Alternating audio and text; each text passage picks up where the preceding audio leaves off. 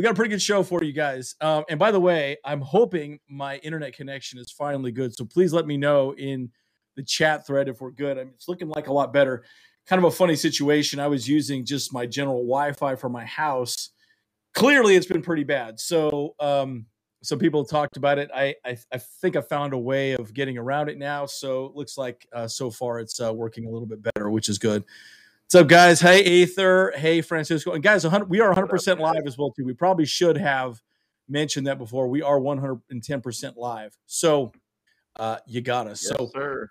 I'm excited. So what we have planned for you guys is talking about coaches' salaries and just going into that conversation. We also can talk about the matchup against the Dolphins if you guys want. If you guys want to look a little, James and I have been, well, actually, James, Kyle, and myself have been talking quite a bit about the matchup. So, we can get into all that with you guys. So if you have questions, keep throwing them out there and we'll go from there. By the way, I love this hat too. This is seriously one of my favorite hats. I love it. Oh my God. I know. I love this hat. I don't know. It's just like the OG 90s. It reminds me of Christmas Vacation when he had that Chicago Bears hat. Yeah. Putting up the lights, and he's like, I'll show you where to stick it, kind of thing, kind of thing. And that's what it reminds me of. It's all like 90s. Hey, man, I'm all about the hats, man. Every time after a game at SoFi, we always are like, oh, let's go to the team store. Yeah. And look at that. He's got all those hats there. I don't have my hats hanging up anywhere, though. I got a ton of them. I know. You got to get them. Hey, I'll bring this down, too. These are little hat hangers. I'll bring these down, James, when I come down. So you can have – I think I got like 7 or 8 left, so you can hang up your hats up there, too. So, yeah, I got a few. I'll bring them down. Sick. So you'll have some hat hangers. You can, have them in the back there as well, too. So a lot of fun. By the way, I was just going to throw out there, this channel is all about family, trust, respect. Once again, last night, thank you very much, Rams. I appreciate it. Oh, thank God. Thank you. God. Thank you. Thank you. We'll talk about that later on in the show, by the way. We definitely will. And I'll tell you right now, it was so funny because James was talking about watching the game, and I'm like, dude, I don't want to watch the Raiders at all, man. I'm I like this. This is what my face was watching it. I was just like... I was like, I'm angry watching this game. I hate watching this freaking game. Oh. Yeah, it's so bad. It's so bad. And I'm just like, I just don't care. I don't care. Just don't even want to deal with it. So anyway, it's kind of a funny story. So it was bad. All right. So which article should we start on here, James? Well, let's kind of give what this idea of the show is all about. So we're going to talk NFL coaches' salaries, because the reason why is that we've been chatting a lot about, Sean Payton, even the name, Jim Harbaugh has been thrown out there, which it sounds like he's going to stick with Michigan. But we're going to chat about kind of what their salaries are at right now, or what is expected at a minimum per se.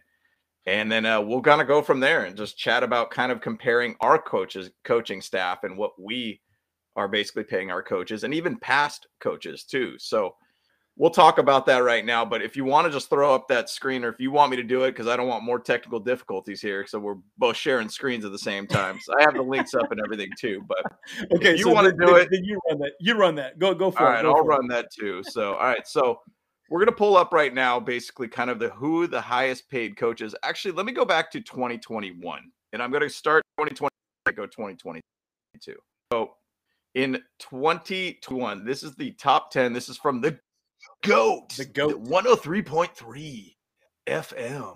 Yeah, so 10 highest paid in the NFL. Who do you think it's going to be, guys? Bill Belichick.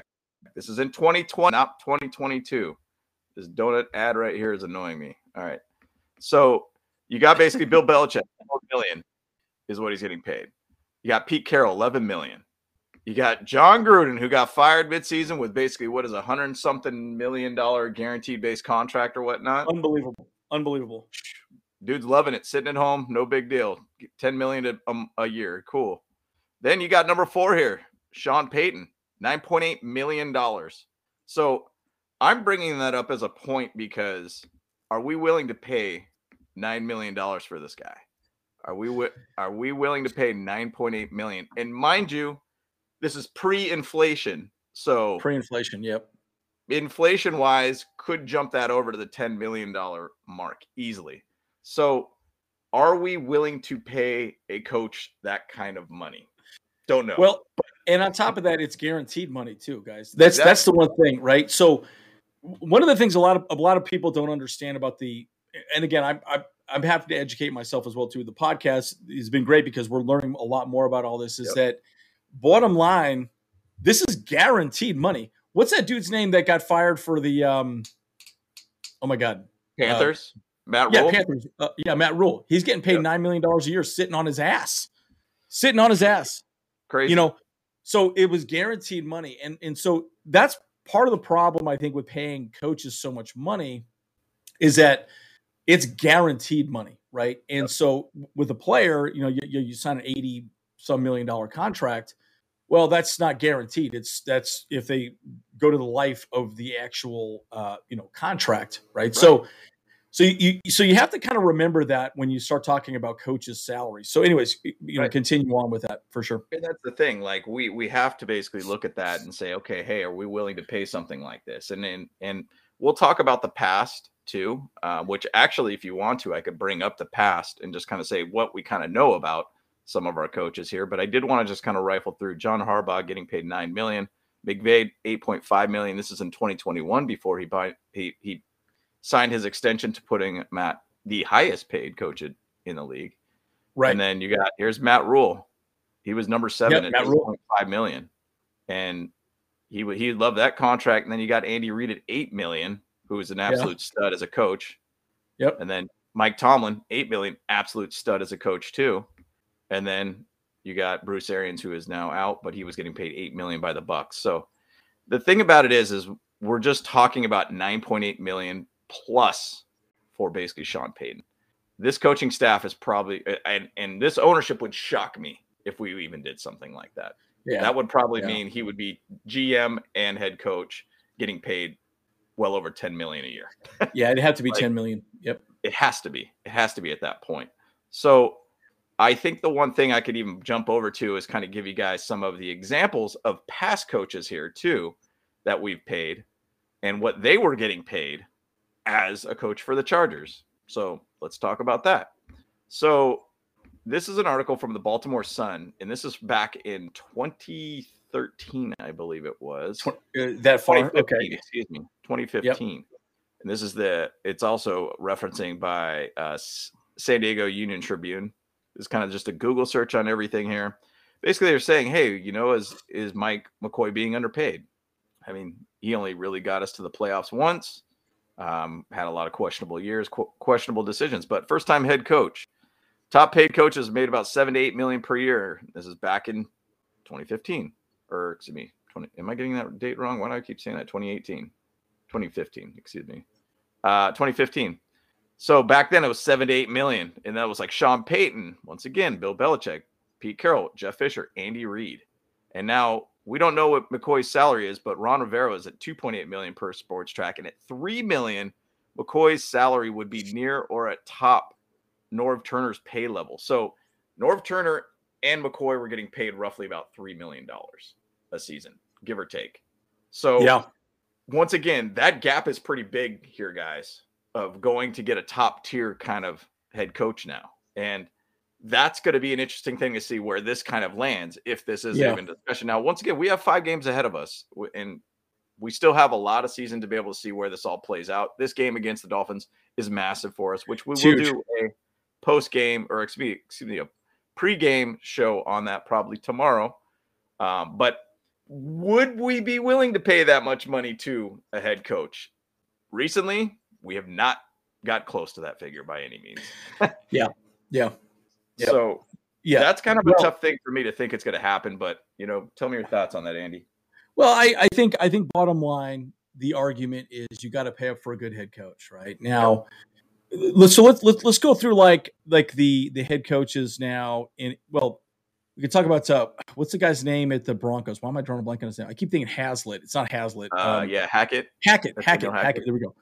So they're in a really weird situation, right? Because they are paying Russell Wilson so much money, and it's guaranteed money, guys. Right? Mm-hmm. That's so.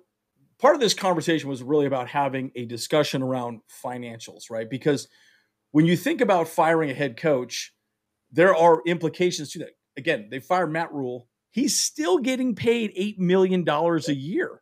Yep. And then just got another head coaching job in college football too. So he's double dipping, which is great. 100%. So he's making, it's a guaranteed amount of money, right? So the argument could be made, well, you kind of want to not pay your head coach as much money as possible because you could save, those dollars. I mean, because that's essentially the revenue that the team is making, right? So, but you bring in someone like a Sean Payton, he's going to want $10 million a year. Probably going to want a 5 or 6 year contract, maybe even a 10-year contract, right? Exactly. Which is a blockbuster deal. So he's going to be our guy for 10 years. Yep. He will be our guy for 10 years. So are we willing to commit to that? Because that's what he's going to want. And he wants to be the GM for 10 years too. So, right. And the thing is, though, my hopes is with the Chargers, and say in the last 10 years, just as an example, we've gone through 3 different coaches already in the last 10 years. And I would love to be able to see continuity at that position, just because the system needs to be able to find a way to stabilize. And we keep going from system to system to system. Think of Keenan Allen. He got drafted in 2013 and the amount of coaches that he had to go through during that time. I mean, I know as a wide receiver, it's all just about routes and getting open somewhere or another. But at the same side, it sucks trying to have to learn lingo and all that stuff once again every single couple years. And it becomes a confusing process at that point. So I would like to be able to see it. And now, once again, if you do a big commitment like that, I mean, you got to make sure you got the right guy. As an example, once again, the Raiders, with them bringing back the past and bringing in John Gruden, giving him a fat contract and basically firing him after a couple seasons. And so it can burn you in the end, but you would hope that you'd find that right guy. Now, Sean Payton was with the Saints for 13, 14, 15 something years or whatnot. Yeah, right. Long time. He had success, but he has a lot of faults during that time. He really only had 1 Super Bowl, and that was it. And got to the playoffs multiple times, won a good amount of division championships and such too. But it is kind of tough to be able to, know if he's going to have that same success over here in a completely different division with a division that's going to be competitive. It'll be interesting to see how that pans out. Yeah, no. And this is a good point. I know our guy here, let's see who talked about this specifically. Oh my God. I'm looking at way too many comments here, guys. Harbaugh. So people are talking about Harbaugh. So let's pull up that article on Harbaugh real quick. And, it does look like he's coming back to Michigan. Toby's comment right there. There we go. That's it. Yeah. Yeah. Well, I was having a hard time finding that. We're both messing around with this stuff here. So maybe I'm like, we're making it harder on ourselves. What am I doing here? It's okay. But look, I mean, the thing about Harbaugh, right? We could talk about him, right? He extends his contract. I mean, look at that. So ask yourself this question, right? If you want to bring a guy in from college, there's some college head coaches that are making a ton of money. Yep. Like a freak. How much is the guy at Bama? Oh my God. Why am I drawing? My brain cannot work today. Yeah, that he's getting paid. I think $9 million a year or something like that. Or something like that. Yeah. Yeah. A year. God, what is his name? I am just drawing blanks. Bama. So Saban. Yeah. Satan.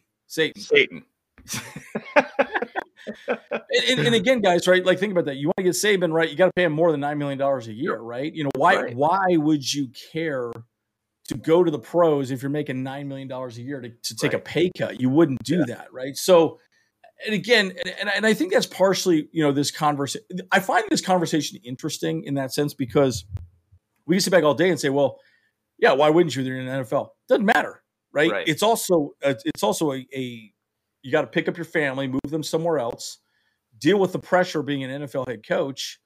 So take a wild guess. Do you guys know how much money we're paying Brandon Staley? Do you know what his contract is? So in the chat below, before we reveal it, take a wild guess how much money we're paying Brandon Staley. Yep. Yeah. And I mean, just to give an idea of like when we started looking at the 10 highest paid coaches in the league, it's not, and that's 2021. I still have to show you guys 2022. But just to give the example of what we're talking about, subject matter here with Jim Harbaugh and his new 5-year, $36.7 million contract, which doesn't sound like a lot in the NFL world, but just to get an idea of what we're paying, Brandon Staley, this is a big difference from what we're at. So his annual compensation goes up to $7 million, a little bit over $7 million. And then in 2022 goes to $7.63 million. to basically in 2026. So it's basically a $3 million increase. What, I don't know why that says that. Oh, it starts at 7. Okay, so he goes from basically like 4 million to basically 7 million, and then it keeps going upwards into 2026.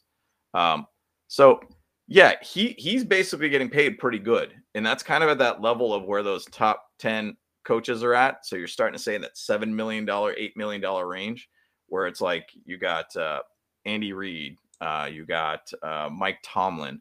These guys are like top guys. I mean, even Matt Rule was in there, which was really strange to even see a guy from college jumping over for sure or whatnot. But it's going to cost a pretty penny to make that happen, guys. And that's where if history repeats itself, we like to find a guy that could actually be very he got hot at the right time, and we're hoping for the best to give him a low contract that he's going to be the next Bill Belichick, kind of thing.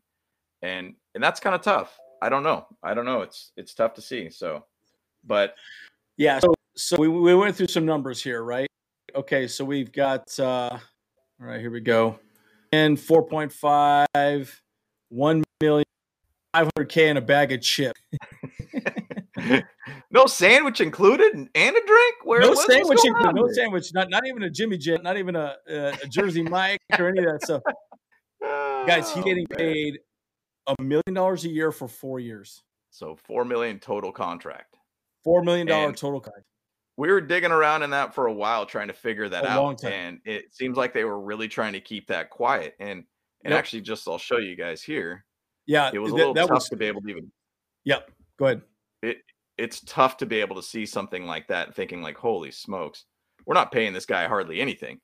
If we look at comparison of what coaches are getting paid right now in 2022, this is where we're at. Sean McVay, Bill Belichick, $12.5 million. Pete Carroll, $11 million. Shanahan, $9.5 million. Frank Reich, $9 million. John Harbaugh, $9 million. Matt Rule, $8.5 million. Matt Rule, that guy, what did he win? 10 games or basically that, maybe if that. Mike Tomlin, who's an absolute stud, $8 million. That's a steal in my opinion. Andy Reid, $8 million, steal. The amount of AFC West championships and the playoff runs he's had, steal. Sean McDermott, $8 million. I think that's a steal. Ron Rivera, I've always been a big fan of him when he was a linebacking coach with us. Yep. $7 million. I think he's a good leader all around. Yeah, he's a good leader. Great leader. Nick Sirianni is killing it right now. 6.7 million. Cliff Kingsbury, 5.5.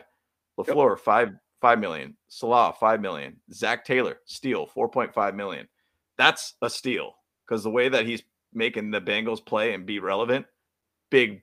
And once again, he had a rocky start to his first 2 seasons. So look at where he's at now. Look at me now. And then Mike McCarthy. Yeah. Mike McCarthy, 4 million. Hackett, 4 million. Stefanski, 3.5. Unknown coaches. Vrabel, we don't know. Brandon Staley, we don't know. We dug around this forever. It's 4-year, best we could find. $100 million contract. Best we could find. Yep. Crazy, right? Yeah, right, Moses. I mean, pay me $500,000, I could probably get the same result for sure. But it's just very tough to see and look at this and think, are we willing to? History tells us even Marty Schottenheimer's contracts were really low too. I think he was only getting paid $3 to $4 million. And mind you, that's mid 2000s, different time, different inflation values. Dollar was different at that point. He wasn't getting paid a ton of money to be a head coach for us, which was some of our most successful years in the 2000s. Right. And history repeats itself. These owners, in my opinion, are why we're a little cheap here all around. And so, it's guys, and we bring this up because everyone keeps talking about Sean Payton. We have never paid our coaches a lot of money. We never have. Now, the argument is this. So I'm going to pose the question to you guys. Is Sean Payton 10 times better than Brandon Staley as a head coach? Because that's ultimately what you're saying if you hire him as a head coach, paying him $10 million a year. Yep. Again, money talk and bullshit walks. We all know that, right? And at the end of the day, if you hire someone like a Sean Payton, pay him $10 million a year, is he 10 times better than Brandon Staley? So what do you guys think? Okay, Aether, we got no. No. No. Yeah, it's No. Aether is very, very much saying no on this situation, which I Exactly, get for it. sure. I Yeah. mean, the thing about it is, guys, like we're not Yeah. sitting here saying we need to get rid of Brandon Staley. I think No. Brandon Staley's a good coach, and I Very like good him a coach. lot. Now, I will give you guys some observations from last night's game to basically like what we've done as a team, as a fan of the Chargers here. Um, so Toby, actually, can you repeat the question, Andy? I know Toby wanted Yeah, to the ask. question was essentially, do you think Sean Payton is 10 times better than Brandon Staley? Because Brandon Staley is getting paid $1 million a year, Yep, but Sean Payton would at least have to be paid $10 million per year. 10 $10 million. times more. 10 times 10 more. times. So if you were to make the argument dollar-wise comparison, is he 10 times better than Brandon Staley? Yeah, and So I guess the conversation is, okay, so yeah, and say, oh, hell yes, for a Super Bowl win. Now look, at the end of the day, yep. that's where the conversation comes into play, right? 100%. Now, and guys, there is so much I could show you guys on just our play calling, and I'm going to fiddle around with this a little more. I will do a whole series around breaking down plays, and this is what we did. I've got to get a platform to make that work. But my opinion, and James, you let me know what you think. My opinion is keep Brandon Staley as a head coach, but get a new offensive coordinator. Yep, That's what I 100%. think. Yep. I Now, agree. I just don't know, because you have to remember, an offensive coordinator is not going to get paid as much as the head coach, or close to. That's why they leave to head coaching positions, right? But what we need to do is install an offense that utilizes our players correctly. I don't want to go too deep into this, and if you watch my video from yesterday, I talk quite a bit about this. Yeah. But the problem is we're running extremely base offense. I mean, I'm talking Madden 101 bullshit, right? Like nothing interesting. Yeah. It's not. It's not. If you break it down, everyone that talks about the Chargers always say this. Yep. Dude, Lombardi is running the weakest crap you could run. Right. So you just need to get a guy to scheme people open. That's very different, right? I keep, and I'll pass the time to you, James, for a second. But I keep coming back to the game that James and I, all the Boat Bros were at. We were in Arizona. Remember the 2-point conversion we did? Yep. The 2-point conversion. You had Allen, and then you had Everett. They ran the same route, guys. They went to the right and then they went to the left. Yep. The cool thing about that is it immediately made them double team Allen on the slant up the middle. Right. But Everett was trailing and he was just left completely open. Yep. Right. So they had to make a choice. That's called scheming one of those two people open.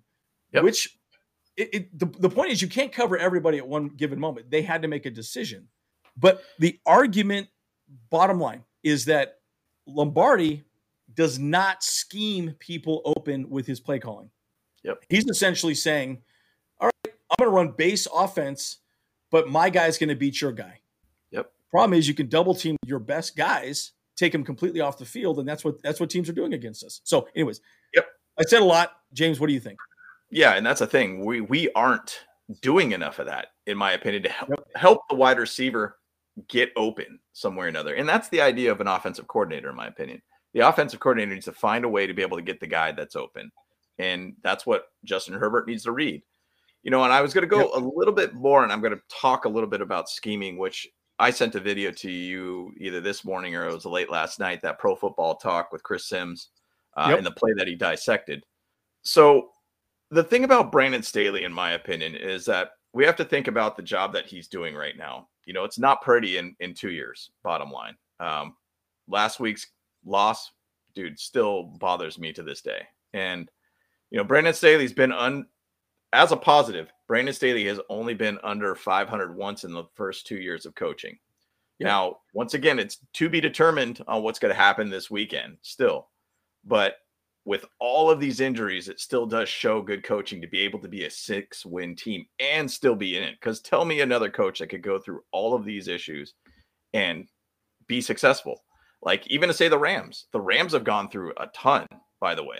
They've gone through, Stafford's gone, Kupp is gone, Allen is gone, Donald. Aaron Donald's out. Donald has been out too. Jalen Ramsey's still out there though. Yep. Yeah, Ramsey's still out there doing his thing. But I remember they showed like a it was like a graph or something like that of like all the players that were Super Bowl players last year and where are they at now? And they only had like 5 of the players from last year's squad that have actually played every single game this year. And Yep. it was out of like 12 or 13 players or something like that. It's hard when there's a lot of loss like that, guys. And to be able to have continuity and to be able to have a good, strong product out there. So Yep.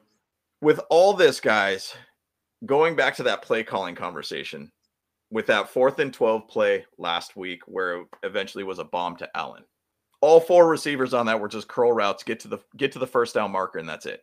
Going back to Andy's point, dude, that's just barely trying to get a first down. Get the first down. Yep. Yep. And it's relying on the cornerback, safety, or whoever's covering who to be able to, not be in right position, to be able to just fall into the 12-yard or get the 12 yards and get that first down. Like, that's just trying to get just this much, not try to get a full rip kind of play. Now, shout out to Justin Herbert and Keenan Allen making, diamonds out of a play that was terrible by any means. Yeah. Which shout out once again, Justin Herbert and Keenan Allen for making this offense look somewhat competent in a way. Presentable. I mean, it's terrible. Yeah. It's terrible to watch. Like, when I watched that breakdown, I was like, dude, this guy's got to go. Like, I could have made a million times better call. Yeah.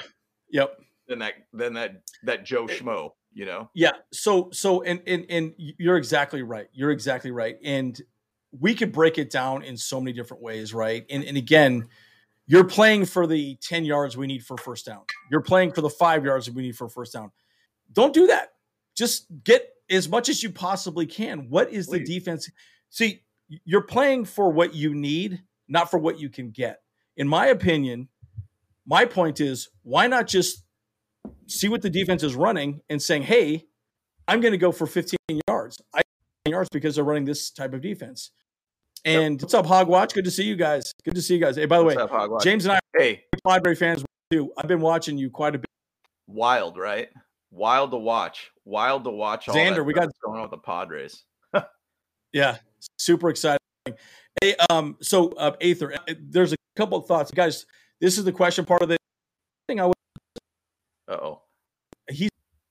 many Super Bowls has he won now? You're clicking out. Which person are you talking about? I don't know what he was going with there, but Peyton's only won 1 Super Bowl basically. So, and then and the thing about it is with Aether talking about that, let's say the Super Bowl, if they do win 1 for us, which to be honest would be magical to be able to watch Peyton win 1 for us. But then 5 years later, we lose it because he got caught with scandals and everything like that. Man, that would be a wild thing to see. I think you might be back, Andy, now. I don't know, because you were kind of clicking in and out there. Yeah, there we go. That's really odd. Sorry, guys. Yeah. But yeah, Peyton's only won 1, but that would burn. That would burn to be able to see something like that. Now, I don't know of any history of that's happened. I mean, just to go back to baseball, Houston Astros got caught cheating. They still kept a World Series out of it. I don't know if I've seen anything like that in the Super Bowl era or not, but I just, I don't want us to be the Raiders. I don't want us to be known as cheaters. I don't want us to be known as the Patriots. But then again, the Patriots have won a lot of Super Bowls, and they've probably found ways to be able to get a leg up in a game or something like that. Big time. Yeah, and there's a lot to be said about that, right? And Zach, this is a good point, right? So Lombardi does not run exactly what Peyton ran. Now, again, the argument is always that, well, we'll just say it this way. The reason why Brandon Staley hired Lombardi was he knew Lombardi, but he also understood the Saints offense, right? Now, he still runs whatever he wants to run and takes out specifically whatever concepts he wanted to run out of that specific playbook and then builds an offense around it, right? So no matter what, every offensive coordinator is going to run with that, whatever they're going to specifically think is best for the team. Right. Again, my argument is always that, Lombardi is not scheming people open or making plays so simple, because what James has just outlined is that Justin Herbert and Keenan Allen had to make that play work, right? Yep. Yes, Lombardi made a call, but that call did not work. Then they had to do backyard football and make that play work. that's hard to do, right? That you can't make that work all the time. I think that's why we have so many 3-and-outs and we have these problems, because a lot of play calling is just very much just move the sticks, Right. instead of just sticking a dagger down their throat and just killing them and just moving the ball forward. We're still trying to get 10 yards when we need 10 yards for first down. Yeah. Who cares? Just get 15 yards, get 20 yards, get as much as you possibly can instead of trying to, get to the sticks. That's my argument 100%. So I get a little frustrated. It's super frustrating to watch, and we all know that. And the thing is, though, Herbert's making basically this offense look somewhat competent, in my opinion. I mean, the amount of what did I send over to you guys? I think it was something that Justin Herbert has no top 30 wide receiver in the league right now, but he's also third or fourth in the league in like passing yards this year. The guy's making whatever happened at this point. And so it's pretty incredible to see what Justin Herbert's doing. And we love watching this guy play. And, I was going to bring up something about the play calling aspect of things. Vance Joseph was chatting about the offensive play calling for the Patriots. And he says, this is what he says: I see an offense that's running the football well. It's a very conservative pass game, lots of screens, all kinds of screens.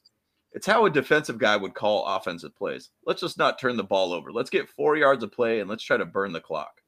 Yep. So as a defensive coordinator looking at an offensive guy that's a defensive player or coach in the past, it's almost exactly like, yep, that's it. There you go. That's right. I don't know if we really see that or not. But actually, I could probably pull it up here. Let me email it to myself and then I'll pull it up so we can show everybody, because this is actually really good. This is a really cool. It's cool. It's good. It's good to look at. It is. It is a really good thing. But basically, what I'm saying is that Lombardi's kind of running this offense very similarly. Lots of screens, a lot of dump offs. A little bit curl routes, nothing of like trying to get yards after catch, nothing trying to set up a wide receiver to be wide open in a situation. It's more just like, let's just try to not throw the interception or have a fumble or anything like that. Let's just be conservative this entire time. And I get it and understand that. We don't want a quarterback. We don't want a Jameis Winston throwing 30 touchdowns, 30 picks. That's frustrating in itself. But the thing about it is that we do need to stop playing small ball. We're almost playing like a defensive coordinator calling offensive plays. It's very, very frustrating to watch. And so we all know that. I mean, I feel like we're beating a dead horse here and everything, just talking about that. But I'm just saying, you have a defensive coordinator saying this guy's making play calls just like a defensive coordinator would. But he's an offensive coordinator at this moment. Brandon Staley's a defensive coordinator, by the way. So maybe he's kind of thinking that same way. Yes, he's an offensive player in college, but at the same side, he's a defensive coordinator that's running the show. 100%. So maybe he's just thinking of it as a defensive coordinator. So maybe there is a little bit of fault on Brandon Staley's shoulders for that too.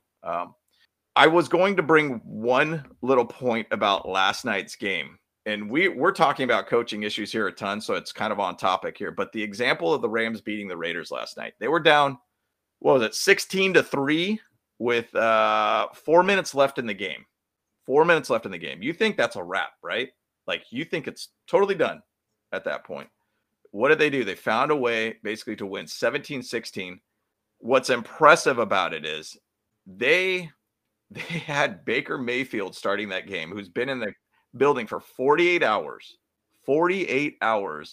and found a way to be able to have an impressive way to basically win a game and go 98 yards to get a scoring touchdown.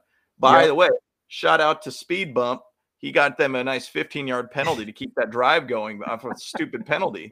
So we've seen that before, guys. Tillery back at it, boys.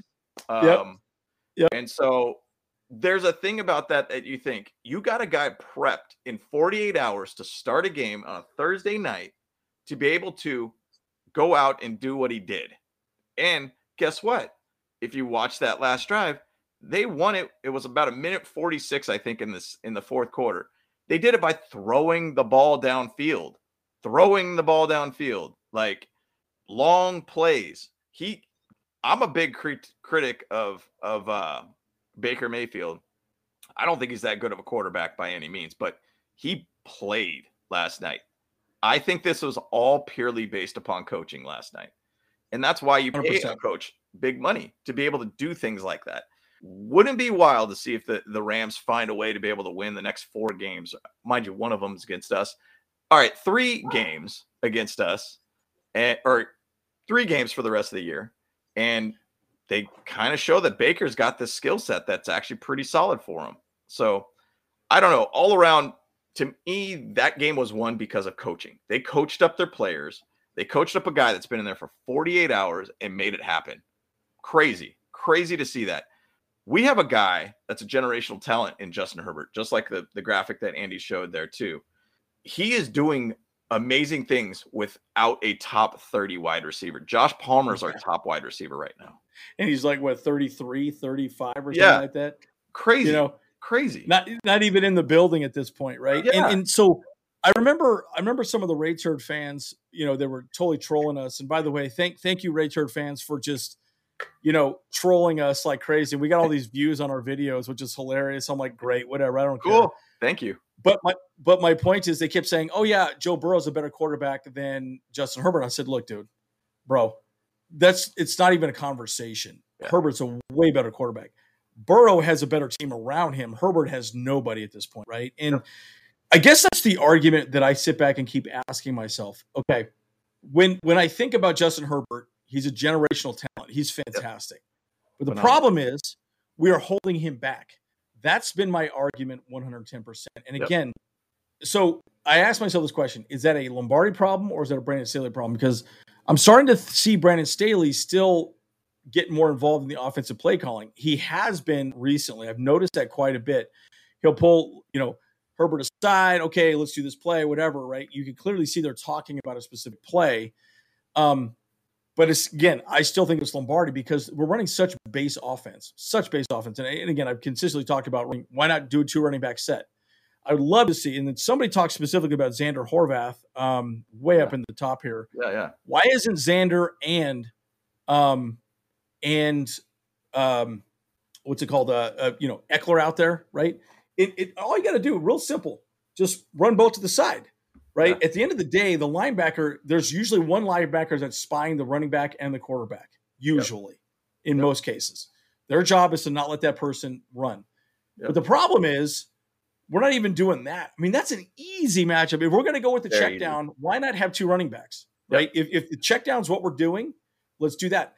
The problem, though, also is that our offense is specifically focused on beating the guy in front of you. When you talked about offensively how we did those curl routes for that 4th and long, and then Allen got the touchdown from – it's literally spread the field out and then run curls and which guy is open. And then Herbert has to make that decision. Yep. The problem is that is offense 101. I mean, that is shit you learn in high school, 100%. Right?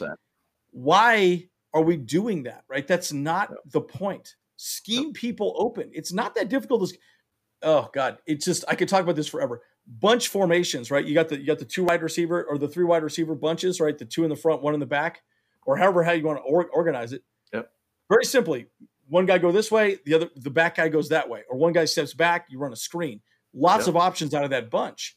That's an easy way of scheming somebody open. And there's no motion, there's no rubs. Yeah. Peyton Manning lived on that, especially in the goal line, where he'd have a rub, two wide receivers, and they'd cross. The defensive backs have to choose where you're going to go. And again, you only need a split second in the NFL. Yep. We're not doing any of that. And that just takes pressure off of Justin Herbert. Yep. That's my point. Make it easy. Right now, what we're doing is we're making him do it all. Yeah. That's my point. Exactly. And that's a hard thing to see because it's as a fan here, I'm not a coach by any means. I coach from the couch basically. But it's something that, like, why are you not doing things to help out Justin, and why are you not doing things to help out the wide receivers? Why are you not just making it confusing for the defense to make it harder on themselves? Like, for instance, like, why aren't we shifting around a lot more linemen to be able to put them into a position where, like Trent Williams in the Niners, where they would roll him out to be able to be like the lead blocker on like a run or something like that? Nobody's going to take that dude out. He's 330 or whatever he is. Massive guy. Put a lead blocker as like an offensive lineman in somewhere or another. I feel like we're just playing so much of, well, we got 5 guys. You get this one guy here. You get that guy. You get that guy. You get that guy. You get that guy. You get that guy. And it's just like, well, hopefully there's going to be a hole somewhere in there kind of thing. Yes. It's like Yes. nothing inventive at all. And Yep. that's what's frustrating about all this here. But all around, they're going back to the Rams. There was a coaching, difference of that team because yes, they're a worse record than us, but at the same side, they got a guy 48 hours ago to get a game-winning drive and beat the Raiders. Oh, and they're just about as injured as us, if not worse. That's what's frustrating to me about this whole thing. That's what's frustrating about me. And either way, sorry guys, this becomes a there's a lot to discuss about that. There's a lot to discuss about that for sure. Okay, let's go through this. This is a good point. I want to talk about this. Yep. That's fair. Burrow wins big games. Again, he does beat the Chiefs. Yep. Now, again, the argument can be made that he has Jamar Chase. He has a lot more players around him, and he has an offensive line that this year has kept him pretty clean for the most part, from what I could tell. And recently, Justin Herbert's getting dry humped up and down the field. Not having Corey Linsley out there. Yep. In fact, it was funny. I was watching Chargers Weekly just before we jumped on the call, and they were talking specifically about Corey Linsley probably playing, thank God, this week, right? Will Clapp did some good things, but he also did some really bad things. But my point is, they get it done when it matters, regardless of circumstances. I agree. But you have to also remember, too, play calling is better with those teams than with the Chargers. That's my only argument, that when you're running a vanilla offense in the NFL, it's a problem. You're not scheming people open. And I remember specifically Mahomes talking about that, how Andy Reid does a good job of scheming people open.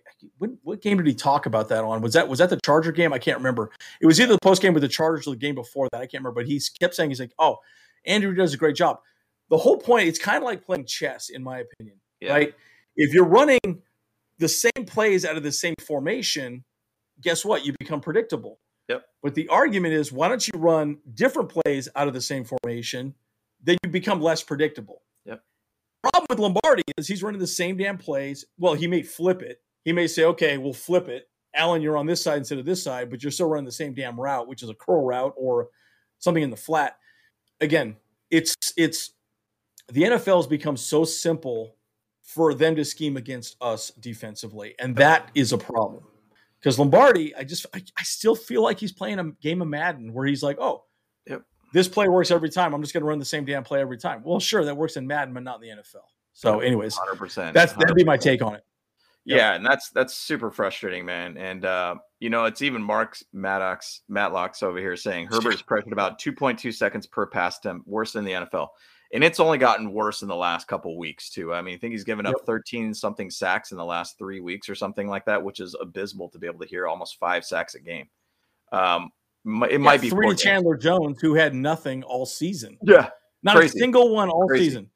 Yep. So it's frustrating to be able to watch that. Now, once again, I'll combat that and say Herbert is one of the best out of the pocket. Absolutely the best in the pocket. Fantastic. And he actually ranks as, I believe, number 1 in the NFL right now, just rolling him out of the pocket. When he is out of the pocket, he is magical. Just to give that 4th and 12 play against the Raiders again, that was out of the pocket. He made it happen. And run some more play actions. Just get him out of the dang pocket, and that's what you should be doing as an offensive coordinator, in my opinion. If your line sucks, get your quarterback out of the pocket. That's simple. Once again, I'm not an offensive coordinator or anything by any means, but if I know my line's junk, I'm going to get my quarterback out of the pocket as quickly as you possibly can. Like every time, pretty much. Let's do it. But it's frustrating to watch. It's frustrating to watch here, man. Well, and not only that, right? Like we're not even, when you say moving the pocket, right? We're not doing shifts to the right or the left or anything. We're not shifting the line. Nothing. We're not doing anything inventive, right? It is straight up block forward, and that's it. Yep. And that's partially the Saints' offense to some degree, because I remember when Drew Brees was there, that's pretty much what they did. They didn't really move the pocket a ton. It was always north and south going vertical, and I kind of get that, right? But we don't have a vertical guy anymore. We don't have Jalen Guyton that can run down, take the safety to the right, and then have a guy open up in the middle. We don't have that anymore. So my point is, you need to find an offensive coordinator that's going to tailor a system around Justin Herbert. I feel like Lombardi is consistently just saying, okay, this is what we're doing, figure it out. Well, that doesn't work that way, right? And yes, he's figuring it out at times, with that scramble play to Allen, got that touchdown. But other than that, it's big point. Okay, so this is a good point. So guys, throw your questions out as well too. Zach, I think the one easy pick, and guys, who do you think we should hire as an offensive coordinator if we fire Lombardi? By the way, I swear to God, if we don't fire Lombardi, I'm going to be so pissed. I don't want to go to third season with this guy. No, I do not. Third season. I cannot do it. Yep. And it's frustrating because I feel like Staley is so set on having his guys that he started this thing with, right? The easiest choice to me would be Shane Day. Shane Day knows the Niners offense. He came from the Niners. He gets it. The thing about the Niners offense that I like, and this is what you're seeing is happening at the Dolphins specifically, is that they're basically they know how to make a system around a specific player, right? That works very well. Look at how Tua is looking so much better this year. You showed Pete Carroll. Pete Carroll's getting paid, $9 million a year, $8.5 million a year, something like that. Pete Carroll, look at how good Geno Smith is looking this year as a quarterback. Yeah. He was ranked the worst quarterback in the league by The Athletic before the season started. Yeah. How the hell is he there? Yeah. Oh, that's coaching, right? That's my point. Right? So again, you're not going to get Pete Carroll. You're not going to get those guys, right? But find somebody that would sit down with Herbert and develop and tailor an offensive scheme that works for him. Agreed. I feel like Lombardi keeps thinking, okay, he'll figure it out. Well, the problem is it's not that he's not figuring it out. You're calling plays that are extremely predictable and making it difficult for him to do his job. Yep. At some point, the coach has to make it easier for the quarterback to make simple plays and get in a rhythm and move down the field. Yep. That is not happening. So Shane Day would be an easy choice. Yep. I can name a number of other people. I don't know. Who are your thoughts here, James? Well, Frank Reich is one that I've chatted about too. Shane, oh my gosh, why do you Shane Steichen. Yep. Yeah. He's been kind of a guy that I've thought about too, which is I believe with the Eagles right now. That's the thing that I think we'll probably end up keeping in-house candidates more than anything. Yeah. Just because that's kind of trying to keep a continuity, for an offense per se, if we even really have a good offense intact. Now to me, it's just about just trying to have a different mind, more or less. And that's when we chatted a lot about get Shane Day in there as the offensive coordinator, just as, different mind with the same offense. That's all we really want. And that's all we really need to get. So we'll see how that goes. I mean, now once again, we're going to be dealing with them for another 5 games here. And, hopefully they could step up. I mean, the thing about it is we're only 1 game back here, guys. And guess what? The Jets get to play the Bills this weekend, by the way, too. The Patriots are playing the Cardinals here in Arizona. We'll see what happens there. They have a bye week to basically, get things going. So, hey, you never know, guys. I think it's silly how people talk about that we don't have a chance for playoffs. I get it. Our product on the field is a little tough right now. But going back to the stat, Brandon Staley has only been under a 500 once in his career, and it was only for 1 week. So he finds ways to keep things going. He doesn't want to ever go under 500. So I don't want to go another 9-8 season either, but I would love to be able to see a 10-7 season for him. Well, again, so one of the things that Charles Weekly brought up that I thought was great, and Chris Hayre brought this up. He specifically said this, hey, look, and again, I haven't seen the full episode, but what he came out and said was like, look, at the end of the day, this is great for us. You know why this is great for us right now? We have 2 playoff games right now. Now, we can argue all day they're not playoff games, and you're right, they're not playoff games specifically. But if we think we're a playoff team, we got 2 playoff teams that are going to make the playoffs right now. We got to go out and prove to them and the league that we deserve to be into the tournament. 100%. We're going to play the Fish, and then we're going to play the Titans, right? And so, great. Can we do it? My prediction would be this. If we don't win both games, then we don't deserve to be in the playoffs. We just don't. 100%. 100%. And again, that may sound harsh to say, but if we don't win both games or at least one, or at least split. Yeah. We take one, So this is good for us. Guys, on a positive note, this is very good for us because then we have to sit back and think, okay, we split these games. Let's say we beat the Fish and then we lose to the Titans, or we lose to the Fish, then beat the Titans. well, we can beat a playoff team because this season we have not. Mm-hmm. We have not beaten a team that's over 500 one time. That's not good. That's not a good and thing. That's not good, guys. I mean, we can sit back all day and say our team's amazing. Well, we haven't proven it. Yep, not at all. Remember what Max said at the beginning of the season? We're a paper team. Again, we could argue all day about injuries and everything that's happened with us this season, all the adversity we dealt with. But at the end of the day, it doesn't matter. We still got to go out and prove it. So, For sure. Yep, and we'll see how that goes. And actually, just going back to that question, what if Kingsbury ends up getting fired? And it's interesting. I'd love to have him. When we were actually, and I remember chatting with people at Arizona though about it, and they said the thing about him is that he is a little predictable though too. So that's a little scary too. So there is kind of that side that you're not sure about if we would really even benefit even having him though. I mean, I know Andy's saying that he likes him and everything, but talking with Cardinals fans out there, they were saying the same thing too, almost to a weird extent, basically being like a Joe Lombardi. Now, once again, head coach versus offensive coordinator, different type of positions, different things you have to manage. You could have a clearer mind about focusing on one side of the ball, not all sides of the ball. So who knows? Well, and this is great. I had not thought about Pep. Pep would be great because he does know Herbert. And again, guys, to me, my frustration is the argument is not that difficult to make a team different moving forward, right? My first job, let's say hypothetically, the Chargers call me up. Hey, Andrew, you want to be head coach or offensive coordinator? Hell yeah, let's do it. Done. Hilarious. Hilarious. Yeah. But you know what I would do? I would sit down. I'd say, Justin, I want you to go through the entire playbook. Why don't you pick your top 100 plays and give me just a little blurb as to why you like those plays? Yep. Okay. And then I would build an offense around that. Very simple. Very simple start. And then you could weave more things into that, right? Okay, why do you like this? Why do you like that? Why do you like this? Why do you like that? Why do you like this? Why do you like that? I like this because this guy's open all the time. I like this because this guy's this and that. Okay. My point is, I just feel like Lombardi consistently thinks, I'm going to continue doing the same thing over and over again, and it's going to work. That's the definition of insanity, boys, right? Is 100%. Doing the same thing over and over again and expecting a different result. Yep. So someone like a Pep Hamilton, again, I like Staley as our head coach. I like him as our head coach.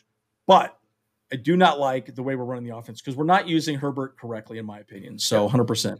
100%, man. 100%. The thing about it is with Pep, though, is that Pep, I mean, mind you, once again, Texans are a different team than the Chargers, by the way. Different talent pool completely. 100%. 100%. Pep is the offensive coordinator of the Texans, and they're the fifth worst offense in the league. And so, mind you, if you have a guy like a generational talent like, Justin Herbert, you got basically Mike Williams, Keenan Allen, you got, Josh Palmer, you got Eckler, you got these guys out there that are studs.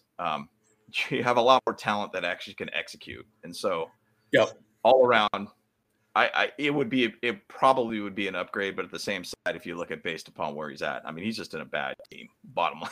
And we know where they're at, and they're going to get the number one pick this draft for sure. Like there's no doubt about that. So, the one thing I will say about Cliff Kingsbury specifically, I like offenses that have motion and have misdirection. Cliff Kingsbury does a very good job of that in what he does. And I've always believed specifically that Kyler Murray is not a great quarterback in the league. He's not great. I think he's good, but he's very good at running because he thinks he's the best guy on the field, which, arguably he's a good athlete, but at the end of the day, he walks around acting like he's like the best guy in the world. And I don't think he's that good. I think he's okay. But Cliff Kingsbury does a very good job of getting people or scheming people open. That's my point. So in that regard, I like him as an offensive coordinator because I do think he's much better at that. And in scheming run plays and scheming different ways of making things happen, right? But here's the thing. They have to scheme up the run offense. You're right. But the problem is let's say we start doing play action. Well, the running game has to actually score some yardage for the play action to really work in the passing game, right? Yeah. So again, we keep talking about movement. Why not move the pocket? Herbert's great in the rollout, right? This is my point, right? Like, I feel like we're not using Herbert correctly in any way, shape, or form. We're just using him in the same base offense, and it's a problem. We've beaten that like a dead horse. But again, For sure. you need an offensive coordinator that's going to stop thinking Madden like and start saying, okay, how are we going to make this guy better? Right? That's my point. So I agree. I mean, it's interesting how people are kind of bringing up like Dan Quinn. You know, Vic Fangio has been one that I've said for a very, very long time that Fangio is essentially what Brandon Staley's system is. He learned it back at Denver. Dude, it would be phenomenal to have Vic Fangio in his hiked up pants on the sideline. That guy's pants are above his belly button there, dude. He's way up there, dude. He's way up there. You're like, whoa, bro. Give Man, yourself a wedgie. out, dude. Lower those things a little bit, man. Dang, that's like way up the belly button there. But you waiting for a flood or what's the situation? Yeah, what's going on here? But yeah, he's a stud as a defensive minded guy. And I think it would be interesting to be able to see him. I always thought he would be really good as an assistant head coach, defensive coordinator for this team. Just because then that would have two really strong minds together. Now, once again, that would be kind of a tough thing to be able to, maybe have two strong-willed based guys that are trying to be head coaches kind of thing. It could cause a little contention there, but I think it would be awesome to be able to see that. I think it would be great to be able to see that. So, yeah, I think there's a lot to be said. No, so there was a comment by Aether back in the day, way at the beginning of the thread. I'm going to put up here real quick. Yeah. It's probably about Haley. Her first thought was the Chargers took a lunch break in the sun third quarter season.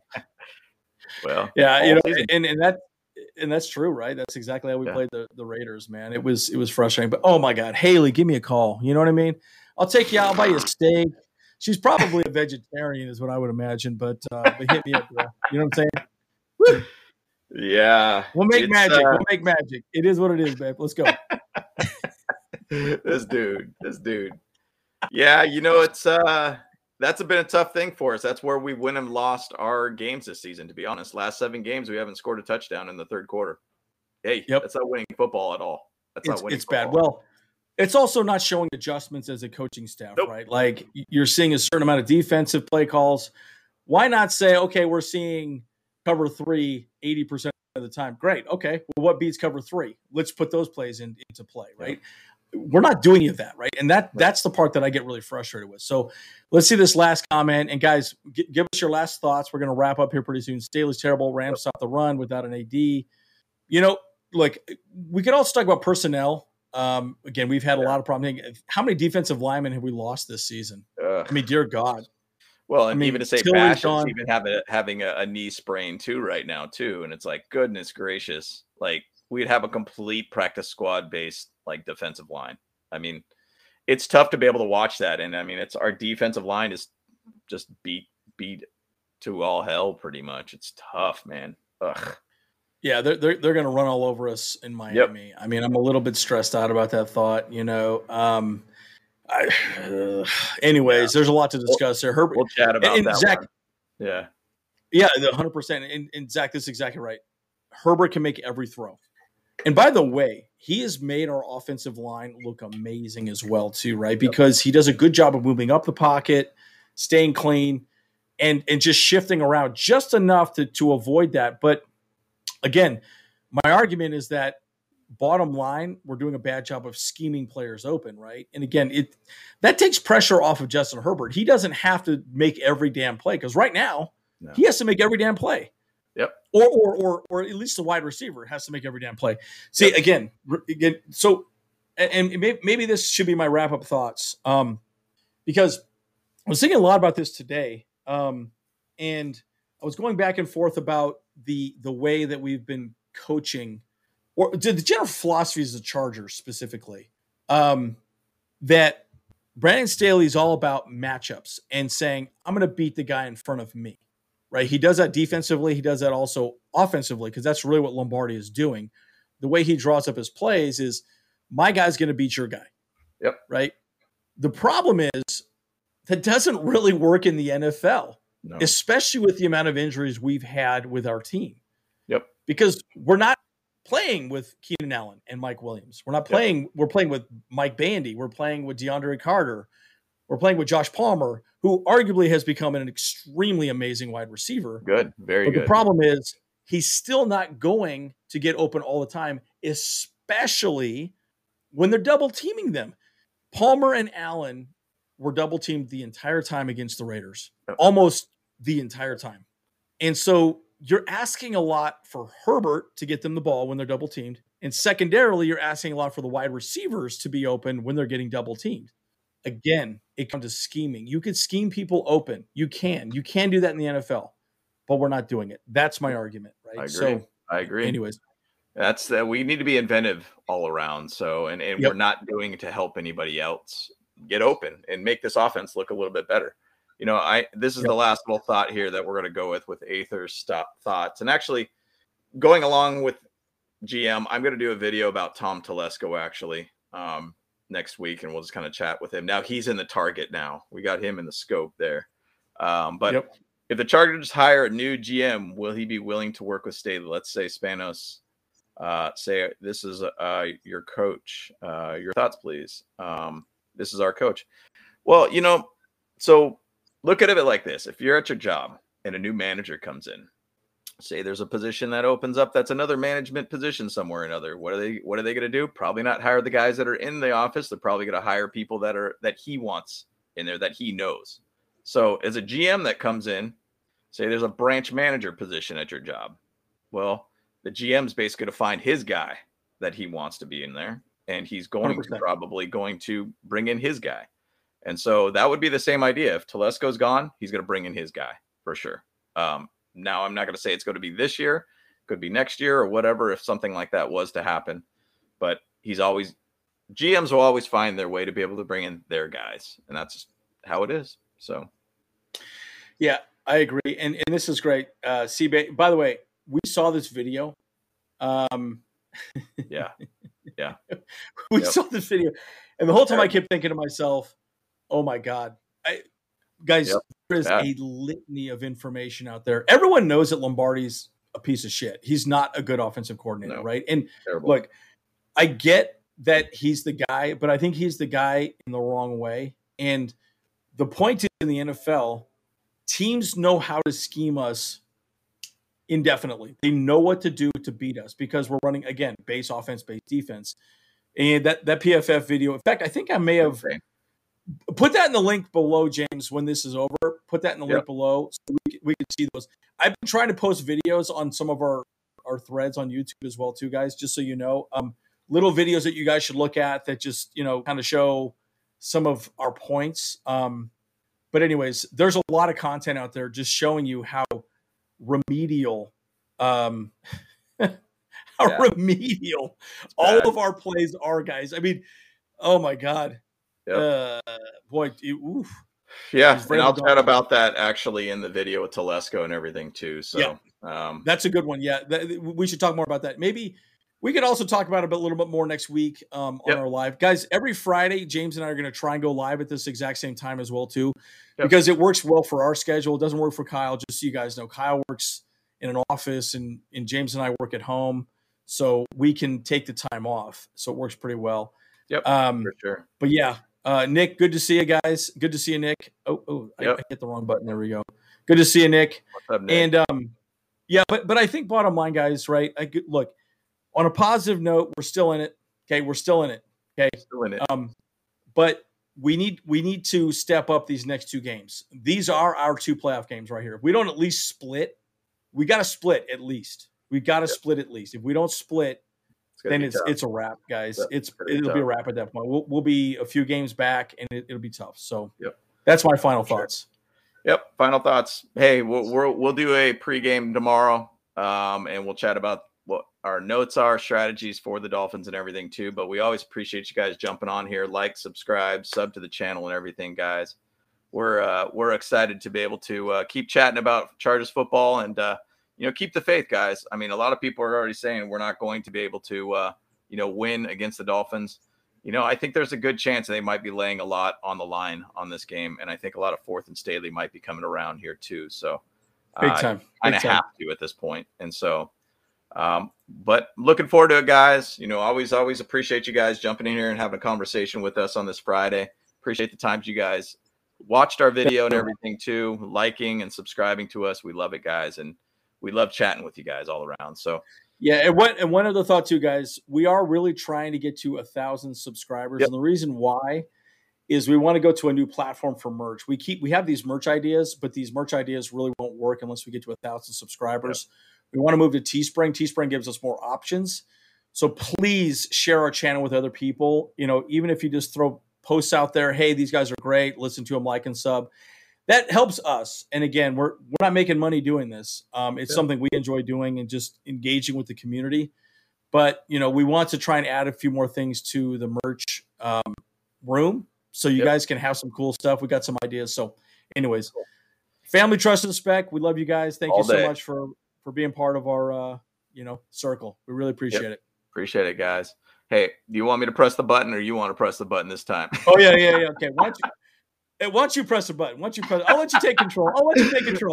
All right. I'll hit the outro here, guys. All right. Bolt Bros. We out, guys. See you guys. Peace. See you.